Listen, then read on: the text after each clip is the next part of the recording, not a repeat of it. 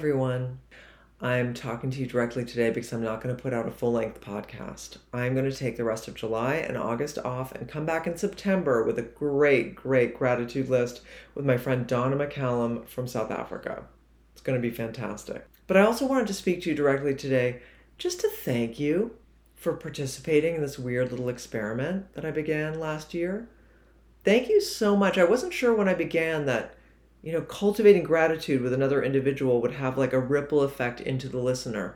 I hope that it would, but it sounds like from the feedback I've gotten from some of you guys that it does feel good to hear other people generate gratitude. And I hope it's caused you to develop your own gratitude habits in your life. There's a lot of problems in the world, and sometimes I listen to this podcast and go, my God, I'm not talking about climate change or politics or social justice issues. And the truth is, I had to realize that's not what this is for. We have the other 23 and a half hours of the day to problem solve on serious issues in the world.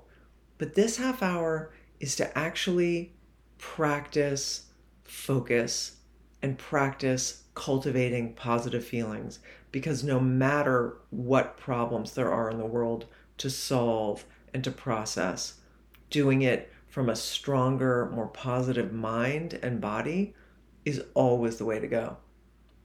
That's how problem solving becomes sustainable. That's how problem solving is creative and intuitive. So thank you.